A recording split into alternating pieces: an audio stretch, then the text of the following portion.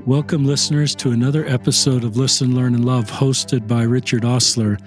My guest on today's podcast, joining me via Zoom, is an LDS author, Sean Moon. Welcome to the podcast, Sean. Richard, I am thrilled to be with you and be able to meet your listeners. Thank you very much for offering this opportunity. And we've had a lot of LDS authors on the podcast, and I'm glad to do that. And so you can connect with their work. I always want to do a good job of introducing my guests. So wherever you are, you get a feel for the podcast before we dive in. Sean is a business executive in our communities. In his mid-50s, he's had 35 plus years of being a business executive. He's written for the Wall Street Journal. He speaks frequently, and he's written many books. This is not a book about business, but it's a leadership book with LDS principles. And I'll just give you an idea of the couple of the parts of the book, and I think Sean will get into this. Is Part 2 is leadership in my personal life. Part 3 is leadership in my family. And I've read chapter 9, which is develop charity. I've read chapter 11, which is lead with empathy. And those two chapters are worth buying the book just for those two chapters. And I plan to read the entire book. Part 3 is leadership in my calling. So, and these are all gospel-based principles. So Sean has this gift of taking church leader talks, scriptures, and his own lived experiences, because this isn't just theoretical. This is a practical application of Sean's lived experience in the business world and in other circles to take gospel principles, much like Steve Covey, and he'll probably talk about Steve Covey, and help bring these principles to life in those three circles that I just mentioned. We'll link to the book in the show notes so you can find it and buy it if you'd like to. And I'll link to Amazon. It may be other places, but I'm aware it's on Amazon. I may have mentioned this, that you're married, have 4 kids, about 6 grandkids. Number 6 is on the way. Yeah, number 6, just any day now. How's that for an introduction, Sean?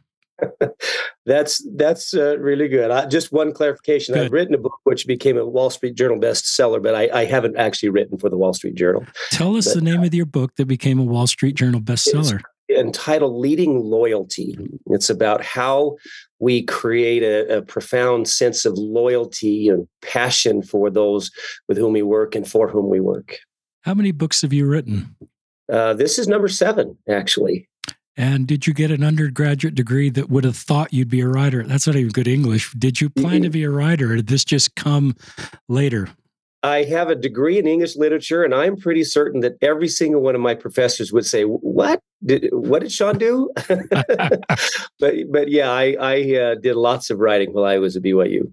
Well, that's great. And I think a lot of authors don't think they become an author and don't look at themselves as author. And I think that's one of the purposes of a podcast like this. If you're young in college or coming out of college or even younger, that there may be doors that you could walk through that you may not think you can. Yes. But I'll turn it over to you, Sean, to just run with it. Well, thank you, Richard. And again, I'm just grateful for you and for the great work that you do and the lives that you have touched and impacted, mine and included among those. And so for me, this is such a privilege to be able to spend just a few minutes with you today. So thank you very, very much. I do love to write. It's not always an easy process for me, but I sort of feel compelled. My father was a professor and was an author, and so I think I got the bug from him. And I remember something that I think it was Susan Easton Black said a while back. I was listening to a podcast, and she said, I don't really know about a topic until I start writing about it. Wow. And I really love that insight that there is a depth of understanding. When you begin a project like this, you start to put on a different set of glasses. You see the world through everything through that lens. And it becomes a really rich, difficult, but you know, because you're an author, you know how that it kind of takes over for a little while, but it does help shape your thinking and your seeing. It was I think prior to COVID, as we were approaching 2020, President Nelson had indicated that maybe it would be a good thing for us to consider as we are approaching the bicentennial of the First Vision, to do something kind of in commemoration for that, something in your life. And I had been thinking about the topic of leadership throughout my career. That's been my primary focus in my career, has been teaching and consulting with leaders across the world. I've actually had the privilege of working with leaders and executive teams on every continent of the planet except for Antarctica. So if anyone's going, give me a holler. I'll carry your bags for you, because that's on my list. And that's been a very, very profound professional experience. And I continue to do some of that work that is really engaging. And my life has certainly been blessed by my association with these great leaders and great people. But I remembered and had sort of percolating in the back of my brain a comment that President Kimball gave to a group of YPO leaders way back in the I think 1974-ish timeframe. He wrote this marvelous article. An article was created from his remarks entitled "Jesus, the Perfect Leader." Remember that thing? I do. Terrific article. And in that, he makes this statement. He says that of all of the things that we can learn and from and study on the topic of leadership, the greatest source of leadership development is the scriptures. And so I read that many years ago, and it just never left me. And I had in the back of my scriptures some notes that I was taking on the topic. And when President Nelson said, I thought maybe now is a time to on the topic of scriptures as the source of how we learn to become leaders. And so that's how that was the genesis of the book. And then, of course, when you get writing, you start thinking and studying and researching and talking to and kind of assimilating from everything in your life. And so this book is really a labor of love. It is a compilation of all of those efforts. And I will, this, and I know that your listeners know this. There's something really remarkable when you study the scriptures with a singular purpose in mind. I don't always do that, but sometimes I do. And it is so fascinating to me how rich that source is on really any topic that we want to explore. And certainly that is the case for learning about leadership from the scriptures. Of course, you look at the life of the Savior, and there's just not enough space in the world, I think, to capture all the books that probably could and should be written about how he truly was the perfect example of leadership.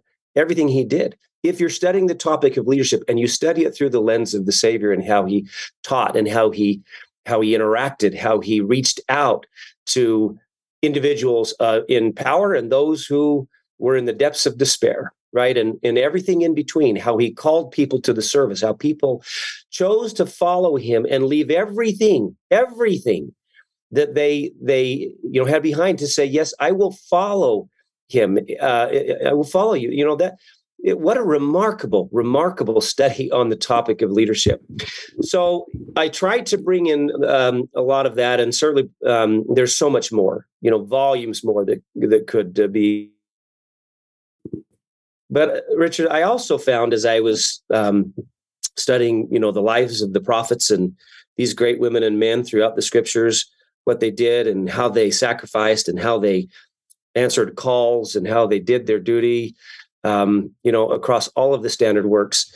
Really, every page is just filled with examples of how we can be better leaders. So that's really how the book came about. Was something had been percolating, thinking about for a while. And President Nelson really prompted me into action. I love that. I love that segment, Sean. I wrote down a couple things. Jesus is the perfect leader. That's a good thing to be reminded of. Mm-hmm. I think of an org chart when I think of a leader, because I'm a business guy, and I think of the org chart. And I don't think Jesus was ever at the top of the org chart. He was kind of, of course he was, but, a lot of the times he led by example, and he led not from a position of mandate, but a position of love. And I love your second comment that I starred in my notes. The greatest source of leadership development is the scriptures. I haven't thought about that. That's probably not completely new to me, but when you talk about reading the scriptures singular, and I think we're all leaders in our that's one of the things about your book that I like is we're leaders in our family, we're leaders in our personal circle. And it's not just if we're in charge of a family or in charge of a congregation or in charge of a business. But then looking at the scriptures and reading through the lens of what can I do to be a better leader is really thoughtful. Thank you for that. Stephen Covey said something to me many years ago that I think helped shape my whole point of view on leadership. He said it several times. Leadership is a choice. It's not a position. And I think that we sometimes get confused, especially those of us in the business world, we get confused with this sense of title or position and equate it to leader. So, for example, we see, Richard, you doing something really good as an individual contributor, and so we promote you, and congratulations, now you're going to be a leader of other people. By the very nature of, how we convey that, we call you a leader. Well, you may or may not be a leader, right? Leadership is something more than just a title. One of the things I try to emphasize in this book, right from the very beginning, is that every single one of us has an obligation to lead. Now, every single one of us doesn't have the title, right now, but we all have our lives to lead. I remember just a story from my own experience. I was 14 years old. I was the first day of high school. My parents had drilled it into my brain that this is when grades start to matter. And so I was uptight and, excited and nervous and didn't want to get a bad grade because I knew if I didn't, I'd never go to college and my life would fall apart. All the stuff that, had been pounded into me. And so I sat in the front row of my first class. It happened to be my early morning seminary class. Brother Williams was my amazing teacher, by the way, my seminary teacher. And he said, "Welcome, students. Welcome to high school. What I'd like you to do now is take out a sheet of paper. We're going to take a quiz, and it will count on your final grade." And I remember thinking, you haven't taught us anything, nothing. And here we are, you're going to have a quiz. It's going to count against my grade. I'm going to fail. I'm never going to go to college, all those things. And it was just one simple question. He asked, "Who is the most important person in the world?" And I remember sitting there in his class thinking, what does he want me to say? Because he's not taught me anything. Is it? And I got the answer wrong. What he was trying to teach us is that the most important person in the world for any of us is us. Because the point is, no one else makes my choices for me. Nobody else makes my choices. I'm the only one that makes choices for me. You're the only one that makes choices for you. And so because of that, we are accountable to the choices that we make. We have to lead our lives with that sense of ownership of our accountability, of our choices. We have to have a clarity on who we really are. The first chapter, this is section 2, where I talk about leading in your own life. And I talk about this sense of do we really know who we are? What is our identity? I think for church members and for any person on the planet, what a profound, significant question for us to ponder. And I don't think we can actually truly ever understand that in the here and now. I will learn so much more about that, but we can get glimpses, I think, that help us navigate through difficult times of life. Do we really know who we are? And the easy sort of what I call the Sunday school answer is to say, well, yes, I'm a child of God. Okay, let's plumb that for a minute. Do you really understand what that means? And of course, we don't understand fully what that means. We get glimpses of it. But the more we grasp on that really critical concept, the better we are able to lead in our own life. So that's just one example. Certainly, when you receive a calling, when you're a member of a family, we need to demonstrate leadership traits. You need to be able to plan and organize how to get the work done. You need to be able to influence and engage other people. All those things we naturally and rightly attribute to leadership. But I actually would suggest that it starts before, when you think about how do I influence others, and starts with how do I lead my own life? Who is responsible for my life and my choices? And that's me. And Richard, think about this. Think about even in the family. We think about, all right, who are the leaders in the family? Well, it's the mother, it's the father, it's the patriarch, it's the matriarch, it's their grandparents. Yes, all of those are good and right answers. And it's the second cousin, and it's the little sister, and it's the, the annoying, 13-year-old brother. Everyone plays a role in leading the family. So in this book, I really try to write to a broad audience that if you are alive, you probably ought to consider your leadership roles. If you are in a family, in any role, any position, if you're an aunt or an uncle, maybe you're not married and maybe you don't have kids, or you still have a significant opportunity to lead and an obligation and a mandate, I believe. So yeah, it is. I love this notion that leadership is a choice much more than a position. Listeners, I love that. And I think if we did word association with the word leadership, we would think of responsibility for other groups of people. Mm-hmm. But I think one of the things Sean's helping, and this is part 2 of his book, chapters 5 through 8, is leadership in our own life. That's just leadership of one, and how important that is to take care of ourselves. I love what your seminary teacher challenged you to think. I think it's great to think of ourselves and leading ourselves. And so that not only that's good for us, but then our ability to influence and help other people. So that's a terrific part of the book, these 4 chapters under leadership in my personal life. And I love the way you talk about the family and how everybody in the family is needed. So I think we sometimes think leadership comes later, or leadership comes after a degree, or leadership after I figured out my own way. But I love the way you push leadership way down into our lives as we're writing our own story or authoring our own story is part of leadership. That's terrific, Sean. Well, thank you.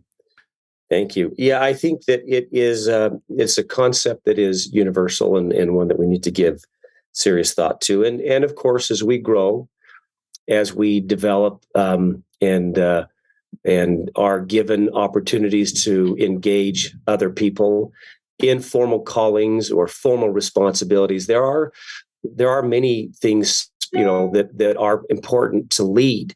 Leadership is not only the ability to influence yourself, yes, it's that, but also others in achieving important results. Leaders help, they help create a sense of vision. They help engage people. They develop trust. They establish confidence. Leaders remove barriers. They inspire, they help each of us want to do and give and offer our very best, to enlist our finest efforts.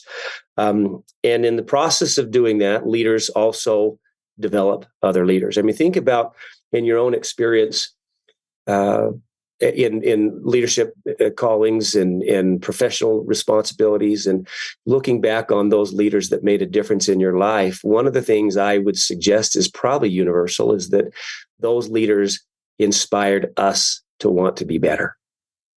They inspired us to also want to step up and be a better leader. I love that. Talk more about that or any other section of the book. Go for it, Sean. I think you've got 45 minutes. I'll just say this: really good stuff. I'm always a little bit dubious of, and then some nice little pithy thing. Those are fine, but we all know that leadership, frankly, is a lot of things, and it's complicated. It's complex, and you might have said to yourself, like I have said before, at some point, my goodness, my life as a leader would be so much better if I just didn't have these darn people. It is, think about how difficult it is to change your own behavior. If you're trying to accomplish something that's hard, but you do it, you change your own behavior. Maybe it's an academic or an athletic or a health pursuit, whatever it is, you discipline, you do it. Think about if you're married or have ever been married or in a relationship or have ever been in a relationship, what it's like to try to change the behavior of another person. When I ask that question of people, we always get some giggles like, yeah, that's not going to happen. Right? It's hard. But what if your job is to get a result that requires those with whom you work and associate to change their behavior in order to get that result? That's called leadership, right? And it is multifaceted with lots of layers and lots of challenges, lots of wonderful, rich opportunities. So when people say leadership is, I'm dubious, but I will share one. Good. kind of ties back to what I was saying. I actually love this one, and it's not comprehensive, but it certainly speaks to the point that one of our mandates as leaders is to develop other leaders. Stephen Covey once said, I added the word seeing. He said, leadership is seeing and communicating another's worth and potential so clearly that person begins to see it in themselves. I think you could put the word teaching, by the way, in that same phrase. Teaching is seeing and communicating another's worth and potential so clearly that that person begins to see it in themselves. I think every single one of us, some point where maybe even a time where we didn't know it, we didn't see it in ourselves, but that other person did, where we step up and behave, maybe only because that leader communicated it to us. They said, Richard, I believe in you. You can do this.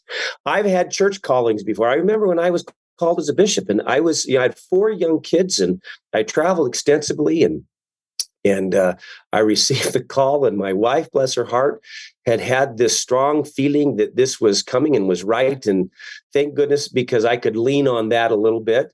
There are times I remember my first interview thinking, can I do this? Really? I mean, really?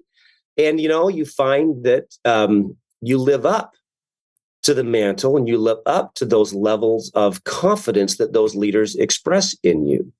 It's a remarkable thing. Our lives become forever blessed and forever changed because of our association with these great leaders. Actually, in that same article, President Kimball invites that same question, to think about those leaders who went before, who blessed your lives. What is it that they did?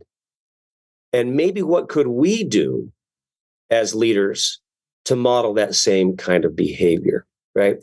So again, there are lots of things, but that is one that I love. I love this notion of seeing and communicating as in our leadership, the greatness that exists in other people and helping them live to realize that. I love that. Any other stories of just how to do that? If a parent is sitting here saying, I love that, Sean. How do I do that in my kids? Or how do I do that in my young women if I'm a young women's leader? This is probably not a comprehensive answer, but I have a chapter in my book entitled Key, Chapter 10, that I think as parents and as teachers. Will you repeat that? It just skipped for just a second. The name of the chapter is Keep an Eternal Perspective, Seeing Our Loved Ones for Who They Really Are, Not Simply for Their Current Choices. So, Richard, maybe one of the ways that we do that as parents is to remind ourselves that, we were also once there, and we also probably didn't always make the right and perfect choices, but that there is someone who truly does know us, and so and understands. I start every chapter out with a scriptural story, a vignette of how this principle was modeled. And I start with the story of Alma and Corianton. They're in the mission, and Corianton makes some choices that aren't great. In fact, he gets a pretty stern dress down from his father, who himself knows a little bit about making some foolish choices, right? True. So I think Alma has a very rich and wonderful perspective, and he talks about how Corianton's choices have impacted the work. It's troubled the whole work. And he goes on to teach those magnificent chapters and I believe starting in Alma 39 through 42, and we, rich, beautiful, wonderful doctrines that come as a result of that. And at the end of that, guess what Alma does with Corianton? He sends him back to work. There's a scripture, and I don't have the exact reference, but it is one of my favorite scriptures in all of the Book of Mormon. It's actually Alma 49 and 30. Alma has gone now. And Corianton's work as one of the Lord's ordained servants continues. And the scriptures taught that he, along with his brethren, will peace and prosperity in the church. I think that's just magnificent that every single one of us makes choices all along the way that, impede our ability to, and thank goodness for those leaders who see us for more than we are in that moment, who see us for who we really are, even and especially when we don't see it that way. But because they do, we rise up to that. Sometimes it takes time. I was teaching this concept to a group of executives, and one of the guys raised his, is like, pick me, I got to share. So if you ever seen Shrek, donkeys, he bound, pick me. This was how he responded. And he said, can I just tell you a story? Yes. He said, I was 14 years old. He said, I was in a troubled youth center. I'd made some bad choices in my life. I'd come from total dysfunction in my family. And so here I was incarcerated at 14. And one day in this facility, this gentleman comes up to me. I'm having lunch in the cafeteria. He kneels down, he puts his arm on my shoulder, and he just asks the question, what do you want to do with your life? He said, normally just asking that question would have set me off because I was an angry young man. But for whatever reason, the way he asked the question, I feel something from his intent and his motive. I said, I don't know. He was a 14-year-old boy. He's probably said, oh, because that's how 14-year-old boys talk. But in his brain, he said, I don't know. And he said, this gentleman looked me in the eyes and he said, I just want you to know I believe in you and you can do anything you put your mind to. He said, the man got up, he walked away. And I sat there kind of dumbfounded because truly, he said, I had never in my life had the first thought that I might do something. It never occurred to me. It just was not how I was brought up. I had never thought of it. He said this gentleman stayed with him. Actually, turns out he was a member of the Church of Jesus Christ of Latter-day Saints. And I got introduced and I studied about that. I learned, I got out of my program. He said sometimes this gentleman's guidance was tough love. There was high accountability, but always the reminder, I believe in you and you can do anything you put your mind to. He said, I served a mission. I came home. I went to college. I was the first person not in my family to ever graduate from high school. Clearly the first person ever to go to college. Got my 4-year degree. Met a beautiful girl. We got married. We started our family.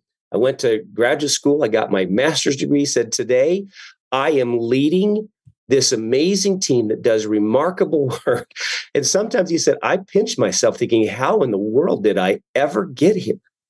He said, I can trace it all back to that gentleman that day who said, I believe in you.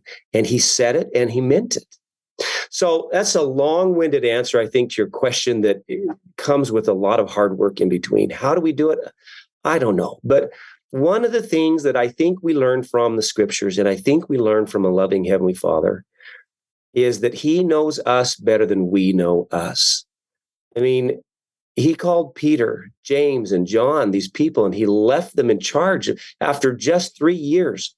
Right. And I don't think they fully understood, but we rise to the call when people believe in who we are. And not only believe, but communicate it, express that, reinforce it, bring accountability, certainly, teach, gently guide. Sometimes was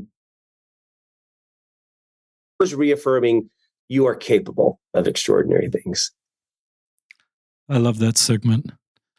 I love that, Sean. And I love one of the sections of your book in these chapters about helping someone feel understood, and being understood is one of the greatest gifts. But I think that gift, as well as the gift of helping someone believe in themselves and has vision for themselves, is a great gift. And there are lots of great scripture examples of that, where meek and humble leaders weren't feeling particularly like leaders when they first started out, and that should give vision to all of us. So yeah, I mean, keep sharing. Yeah, go for it. Don't you think that's kind of a universal? President Kimball had that great book, The Silent Sleepless Night, where he shared his experience of being called as an apostle. And my goodness, we've all had our moments like that, as did Gideon, who said, I am, who am I? Why would you call me? As did Enoch when he said, all the people hate me. Why did you call me? And the Lord's response to that was, you know what, brother, open your mouth and I'll fill it up. Open your mouth and it will be filled. Get to work. and he did. And that is a universal, I think, trait. I think that's one of the things that the Lord looks for. Those people who may not be the best trained or the best scriptorians, but they love the Lord. That's their motivation. And with that, I think the Lord can work with any of us. I love that. More sections of your book you'd like to share? Okay. Well, so there are 4 sections of the book. It starts off where I talk about what is leadership, the what, the why is it needed, where is it applied, and how do I go about doing it. That's part 1, the what, where, why, and how of leadership. I give several scriptural examples and talk about the demand, the requirements. President Hinckley was once asked in a press conference early on in his administration, his service, what's that thing that concerns you the most? And he was very quick to answer: growth. We are growing all over the world. And there was a study that was done several years ago by a Newsweek writer, and indicated, this massive growth. And I think the time is proving that massive growth, those trajectories are not actually happening the way that he indicated. But even if you look at the very, very, very lowest, most conservative side of that, we are growing at a point around the world where the need for all of us, regardless of calling, to step up and lead is just profound. And so I address those kinds of things. The way I've outlined the sections, I provide a scripture that serves as sort of the point of reference on leadership, and I talk about what are the natural laws or the principles that are applying that relate to that scripture. What are the mindsets that I need to have around that, and then specifically, what are the practices? So that first section really talks about that, and then, as we've talked about, part 2 is how do I lead in my own life? The practices are: do you know who you really are? What is your identity? The second practice there is to offer your whole soul. There's that beautiful, we sometimes dismiss these scriptures in the Book of Mormon from Jacob to King Benjamin. We have 270 years of prophets that don't get a whole lot of airtime, but there is that one phrase. There's actually many wonderful leadership lessons if you study those. And one of those is this concept of offer your whole soul. Regardless of your calling, offer your whole soul. There's a section on how to use your time intentionally. And then how do we press forward? That wonderful verse in 2 Nephi 31:20, where in 2 rich, meaningful sentences, Nephi says, here's kind of the essence of life. Talks about the need to press forward with the steadfastness in Christ and having a perfect brightness of hope. So that's section 2. What does that mean to press forward? How do we do that? How do we remember? If you have anyone that is, kind of struggling with their faith or their place in the church and are forgetting maybe some of those moments in our lives, those poignant, rich, powerful moments where we have felt something, that would be, maybe a resource to turn to. That reminds us. In section 3, I talk about leadership in my family, and that is comprised of how do I lead with charity? How do I keep an internal perspective? We've talked about that. How do I lead with empathy? One of the great practices that we can ever learn is to lead with empathy. The Savior certainly did.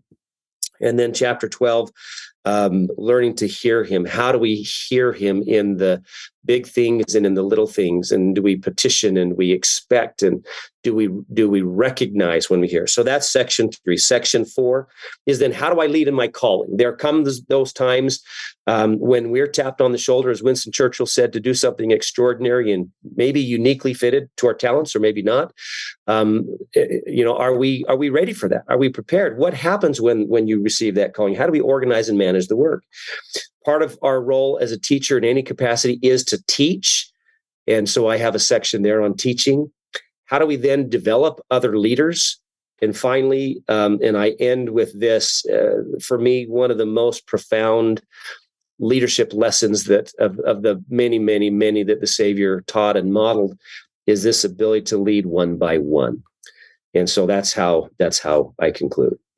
Um, I love that. And, listeners, I told you I've read a couple of these chapters. This is a serious book that is kind of in the Steve Covey vein that I have enjoyed with Steve Covey's book, and you've been alongside of him for decades.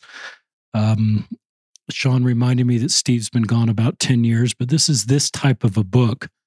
And those books were transforming for me in my early years, and I probably ought to reread all those books as well as your book.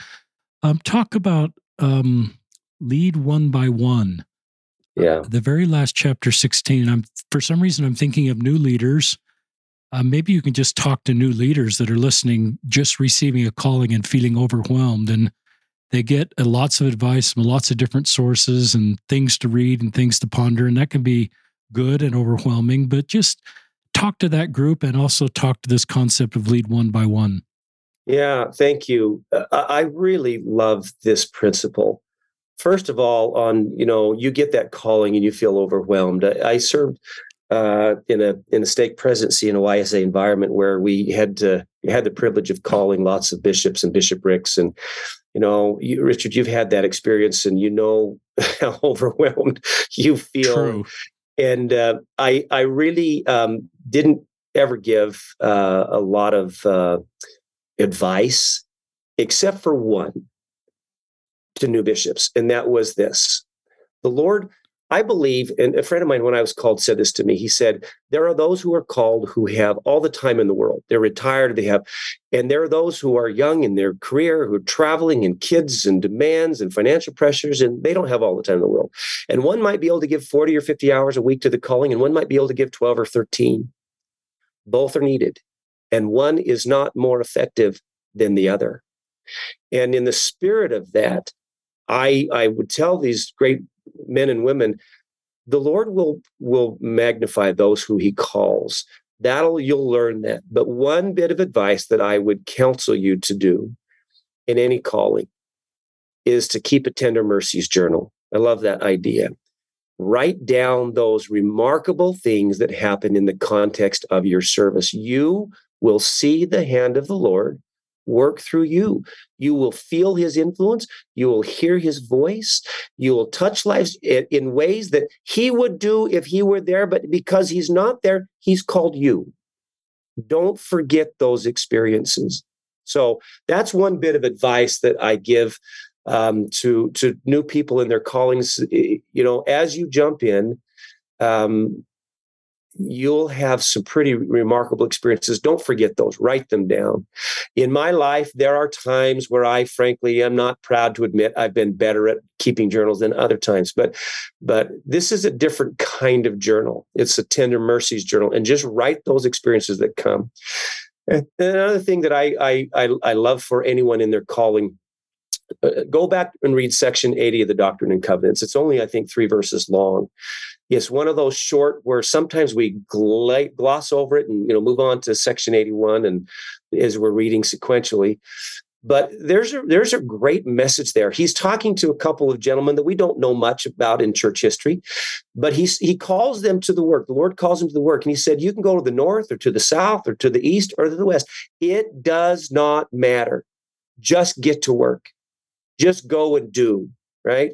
And so I don't think we need to worry about having everything figured out before we actually engage and jump into our calling. Sometimes we just need to get to work, and we find a piece of paper on the ground, pick it up. That's one thing you can do today, right? So just start doing, and you will find that the Lord will guide you and inspire you. But this notion of leading one by one, I think, is one of the great, great lessons that the Savior taught us in his leadership. Certainly he had and has the power to move mountains and to do these extraordinary things with extraordinary groups of people. And yet in the midst of that, somehow those who turn to him feel him individually. They feel his love individually and intimately, as if you're the only person on the earth that matters. And if you haven't had that experience, go have that experience. It is available for you. The example that always comes back, I know that people have heard this, and so it's not an original thought by me, certainly, but it certainly, impacts me greatly. When I was 14 years old, we were on a scout camp out, and my best friend and I were laying under the stars with our sleeping bags, on top of our sleeping bags, looking up at the summer night sky. And I looked at those stars and how far they were. And I started to, get a simple comprehension of distance and space and physics and all of that. And it hit me that the light that I'm seeing now is millions of years old. And that if I could get the longest, we were redoing something in our yard. We had these PVC pipes, and I thought, if I could stack PVC pipes on one over the next, 2 miles long, I mean, it's not even going to reach, get out of our atmosphere. I mean, I started to think about all that I didn't know and understand, and then apply that to what the Lord taught Enoch, where he said, if you could number the particles, think about that on a subatomic level, Richard. If you could number the particles of this earth, yea, and millions of earths like it, you would not begin to number the vastness of thy creation, he tells Enoch. I mean, so I'm thinking about this. I'm thinking, gosh, who am I? I mean, I'm not even a speck. I don't even register. And then you come across this verse in Moses 135, as you're leading up to that great verse we quote all the time in Moses 139. But Moses 135, you probably shouldn't have favorite scriptures, but maybe is one of mine, if not the favorite, where the Lord says to Moses, all things are numbered unto mine, for they are mine, and I know them. Isn't that marvelous? Wow. That all that God has, we're numbered and we're known. He knows us. He knows everything about us. So think about just maybe this last thought.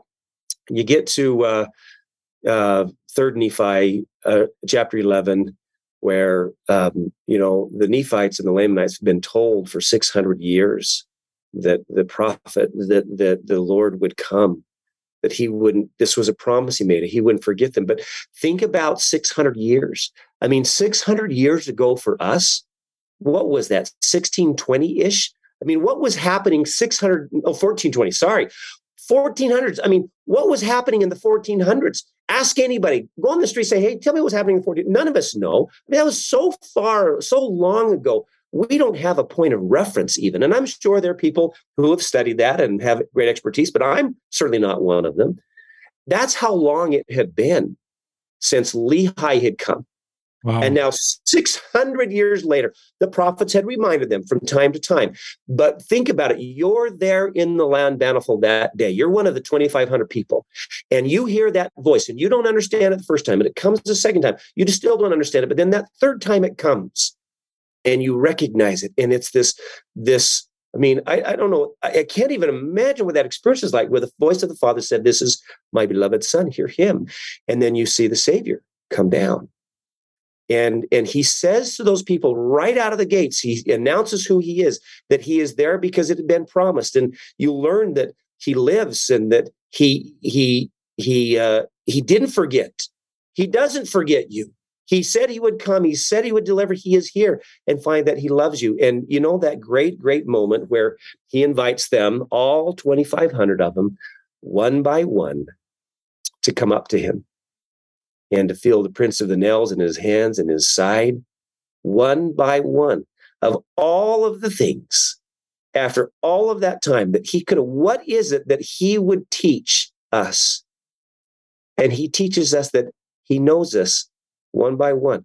I mean, it is just so overwhelming to think about that, the power of that leadership concept. That in the midst of all of our, the key to the 99 is the one. It's that sheep that is lost. It is sheep that is out there. And there are others who can do the 90. But you as a leader, make that human connection. Go find the one. I think that's what the Savior is ultimately trying to teach us. If I might, just one last thought. I'm probably over time, but no, keep going. I think of this moment. I share this in my chapter on charity. I think of this moment, what I consider to be the Savior's last lecture. He had been on his mission, his ministry for 3 years, and all the wonderful parables and the lives that have been impacted, the change he brought to those around, everything that he'd done, the disruption, the sense of threatening, all in, the political environment, all of that. So he's leaving the Temple Mount for the last time that last week. And I wasn't there, and I don't know what was said, but I just envisioned one of his disciples as they're on the Mount of Olives looking back on their way to Bethany for that last night there and saying, "You've taught so much. You've taught so much. My goodness, what's the most important?" And he gives these three wonderful parables, very short. The first is the parable of the 10 virgins. And I think what the Savior is saying to us is, live your lives in such a way that you always have oil for your lamp. Number one. Lesson number two, he teaches the parable of what is the parable there? Of the talents, sorry. And I think what the Savior is saying to us is, among other things, because, there's a richness and depth in each of these parables. We go so many layers, but I think he's saying, you've been given a lot. He's speaking to those who are followers, to his members. Magnify what you've been given in the blessing of other people's lives. Don't squander it. Don't hide under a bushel. Magnify it. And then he concludes his very final parable, which is just the capstone for me. And it's the parable of the sheep and the goats. And the goats are on one hand, and the king, and the sheep are on the other hand, and his people are the sheep, and how do I give the right hand? He talks about, inasmuch as you have done it unto the least of these, you've done it unto me. That is really what we are supposed to learn. Of all of the things that he could have left, he's saying, how you treat each other is it. That's the preeminent lesson in this life. Can you lead with the same love that I have demonstrated to you? That to me is the capstone leadership lesson, I think, for all of us. It's really powerful. I'm really moved, Sean. That's part of the book I read today, and I ended up tweeting out a few of those scriptures that you quoted, and it just resonates with me. There was some great nuggets there. Some people may be rewinding. I love that time is not a measure of your effectiveness as a leader. And I love the principle you teach there, Sean, that there's sort of a comparison that you're trying to get people not to do with the prior leader you're replacing or other peer leaders. And I think you've just got, and it comes back to your parable of the talents, is you've got to use your talents to be the kind of leader God called you to be, and not the kind of leader who's you're following or who you look up to, and you can, and just be you and use your talents. And time, 40 hours a week, may not be one, quote unquote, one of your talents, but 12 hours may be just what the Lord needs from you to do the things he needs you to do in your area of stewardship. So I love that. I love the parable of the lost sheep, and I love the idea that, I've thought about that parable too, that Christ knew the lost sheep well enough to know why they left and where to find them. And I think that's an important ministering principle, is to understand our flocks and some of the issues they're facing and some of the things that may lead them, quote unquote, to be lost sheep for a period of time, so that we can help bring them back. It's just interesting to me as I look at leadership in my family. We've talked about all four of these, but they're not like control, authority.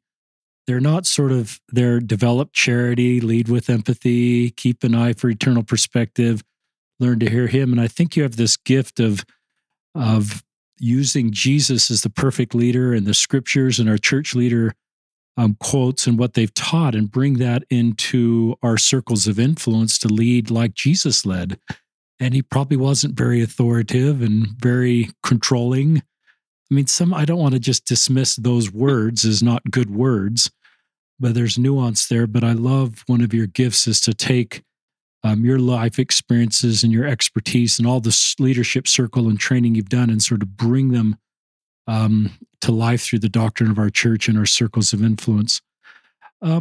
I wrote down a question that's completely out of left field, but I think you can handle it. Talk to people that are listening that, gosh, Sean, my life really hasn't turned out like I thought it would. I'm in my 40s, 50s, 70s, or 80s, and it's really different than I thought I would, either career-wise or where my family is or where I am financially. How do I sort of feel hope for my future, even though it's very different than I thought it would be? Yeah. Boy, that's a powerful, poignant question. And I would suspect that at some point in all of our lives, we've asked questions like that, or very, cousins to that question. This is not necessarily what I thought it would be, or gosh, I thought I would be doing more, or I thought my net worth would be higher, or whatever it is that my relationships would have been different. And so here is just a point of view on that. And I hope that what I say does not just speak to, the sort of pablum answer that one could give. I actually think there's something significant in what the Lord is teaching us with this. But just imagine if you and I were together, and I'd love to play tennis, and you crack open that tennis can and you hear that, and you pull out that new wonderful smelling tennis ball that's got all the green felt that's furry, hasn't been damaged by the courts yet. And you put that 1/16th away from your eye. It's so close, cover one eye. It's so close to your eyeball that it's almost those little fibers are touching your eye, right? What can you see? And the answer to that is just not a whole lot, because it's irritating your eye and it's kind of blocking out all the lights. All right, I'd take that tennis ball, put it on the lawn 10 feet away. What can you see? Well, I see the tennis ball. I see the grass. I see the surrounding area. Okay, let's float up 100 feet. Let's say we could do that. What do you see? Well, I see the tennis ball. I see the house. I see the neighborhood. Let's go 1,000 feet or 5,000 feet. I don't see the tennis ball anymore, but I see so much more. Let's go 200,000 miles where the moon is.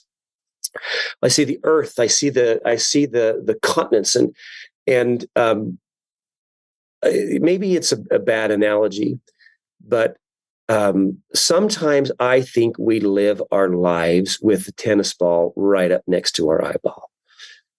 We fail to recognize that there is one who sees it all, who sees everything with the full perspective, and not just the distance, but go the opposite direction, where you can actually see that tennis ball and what it's made of all the way down at a molecular level, right? That there is one who knows the beginning from the end. He knows who we were before we came to this earth.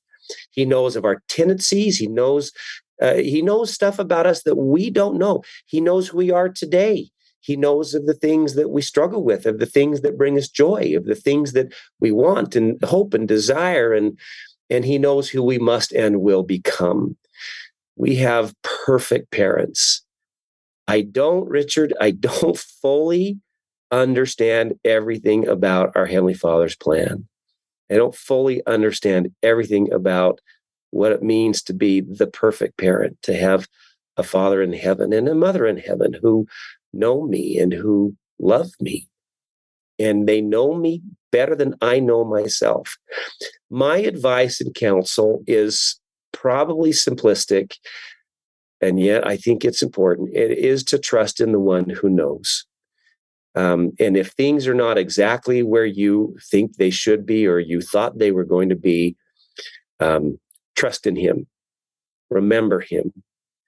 I have a friend who told me this story. For several years, he left activity in the church. He had some questions about some doctrinal issues that he was just not certain about, that really troubled him, and he used that as something that caused him to, distance himself. His family kept going, but he stopped going to the temple. He'd occasionally go to sacrament meeting, but that was it. And after about 20 years, he had a wonderful bishop, and they worked together, and he surprised his wife one time with a renewed temple recommend. Wow. And he had, still has some questions, served in served in meaningful capacities, and I think has been a guide to a lot of people who've kind of gone on a similar journey. Wonderful, wonderful man, one of my dearest friends. But he said to me a while back, he said, Sean, I don't have every answer to every question. I don't. I still have some questions about this or that. But I do know this. I wish I hadn't done what I did. I wish that I had, using my words now, I wish I hadn't seen the world with the tennis ball right up next to my eye, because I certainly don't have all the answers. I wish I had trusted in someone who had a little bit more perspective. And it doesn't mean that I still agree with everything, but I have found such peace in my membership in the church and returning to the temple that I'm working through other things, and it's okay. I'm okay with that journey. I need to trust in the one who knows. Anyway. That's an answer, Richard, that it's easy to talk about. That was a really thoughtful answer, universal. Sean. I thought you could handle that question. I haven't thought about the smell of a tennis ball because I don't play tennis regularly for a long time, but to sort of open that can with us and put that tennis ball right in front of your face and then pull it way back was a very powerful visual to answer that question. And to give peace with the eternal perspective that we understand with the gospel of Jesus Christ, even if the realities of our mortal life are different than what we thought they would be or what they hoped we would be. And perhaps our restored doctrine should give us a lot of peace because we understand the big picture. So I'm going to call that the tennis ball analogy. And I've got to go now to a sporting goods store and buy a can of tennis balls and just smell that smell again, because there is a smell when you open something about that smell I love. I've learned, I love your sharing your friend. And I think, we talk about tough issues on this podcast. And yes. A thought that came to my mind is I didn't have a lot of dissonance or like your friend questions. And then some dissonance has come into my journey with the church, even as a committed Latter-day Saint. And I always thought the plan was to end the dissonance. And that may be the plan, and that may be the plan for others. But I think what I've learned to do is just sort of live with the dissonance and not having answers to everything in the past or where we are with current issues. And there's a little bit of uncomfortableness on living with the dissonance, but leaving for me would create additional dissonance. And because there's so much I value in our church and our restored doctrine and tending the temple. And so that model may work for a lot of you listeners. Some of you may have no dissonance, and I don't want to introduce dissonance, but there may be other faithful Latter-day Saints with some dissonance, and that may end for you, but that may be something you just learn to live with, and that's part of mortality in your journey as a committed Latter-day Saint. So I love your friend. I love you sharing that story and his journey back to the church and people that loved him. Anything in closing that just comes to your mind, Sean, you feel impressed to share with our listeners? Let me close with this thought that builds on what you just shared. Through the Lord taught through the Apostle Paul, 1 Corinthians 13, Paul has just taught us these beautiful, magnificent doctrines on charity. And at the end of that chapter, he says, now we see through a glass darkly. Then the time will come where we see face to face. Then we will know even as we now are known. We're known by someone who knows us. The time will come eventually where we get the same perspective. But now we see through a glass darkly, and it's hard. I so appreciate what you just shared around dissonance. I think that also is a universal experience. And I quoted earlier the scripture, 2 Nephi 31:20, where Nephi is sort of giving his last lecture. And he talks about press forward with a steadfastness in Christ, having a perfect brightness of hope and a love of God and of all men. Then he says, if he shall press forward, feasting upon the words of Christ, behold, he shall have eternal life. And I think in those two sentences, in that one little verse, lies the essence of really what we are here to learn. I think that verse applies to marriage. We get married, we fall in love, we have those initial feelings of, utopia and all this.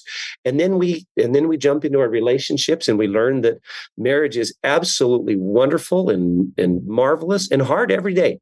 You have to be a deliberate marriage partner. Being a member of the church is wonderful. And at times it can be hard because of questions that one might have. Whatever it is.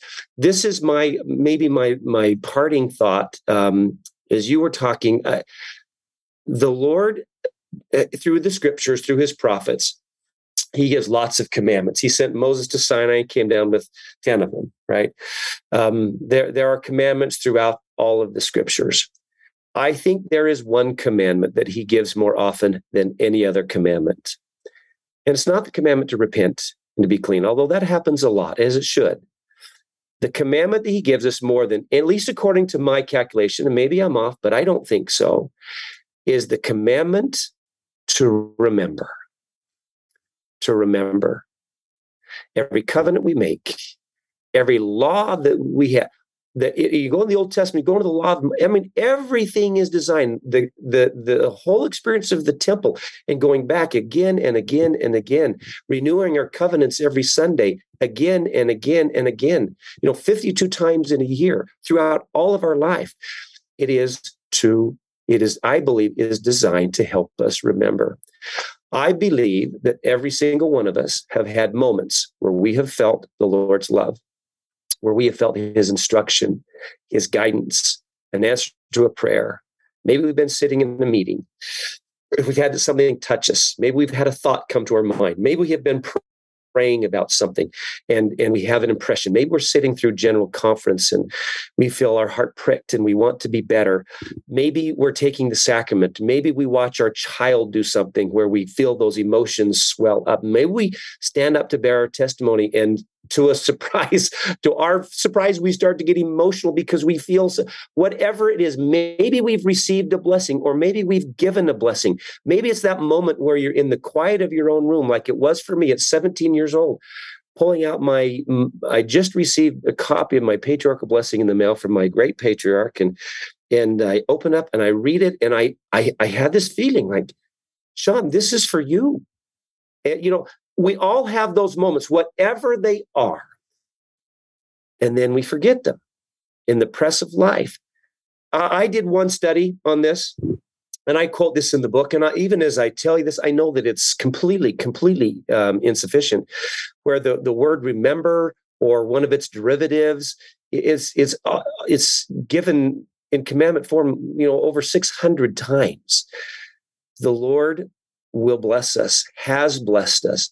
And if you think about when you have felt that at some point, how many times in a week, and how many, since you reach the age of accountability, I'm 55 years old now, how many times have I felt some guidance from my Heavenly Father, some little thing in my life? My job is to remember that. Don't forget it. Remember, my sons. If you'll remember the rock of your salvation, then it will guide us through. We all share in those moments of dissonance, in those moments where we don't have every answer. But let's not forget the multitude, the thousands, if not tens of thousands of times where we have felt the Lord reach out and touch our heart and say, you amongst all of my creations are known and numbered. I did it all for you. I need you to remember that. That's my parting thought. That was a great parting thought. Thank you, Sean. I love the word remember. I love the concept we're never outside the love of our heavenly parents. And so even if we're remembering, but we think we've gone too far, don't do that. And I love your suggestion as part of remembering is to create a Tender Mercies journal. That is a really thoughtful idea, to just remember all the things that we experience as Latter-day Saints in our callings. I think was where you suggested, but we could just do that as part of our lives. Yeah.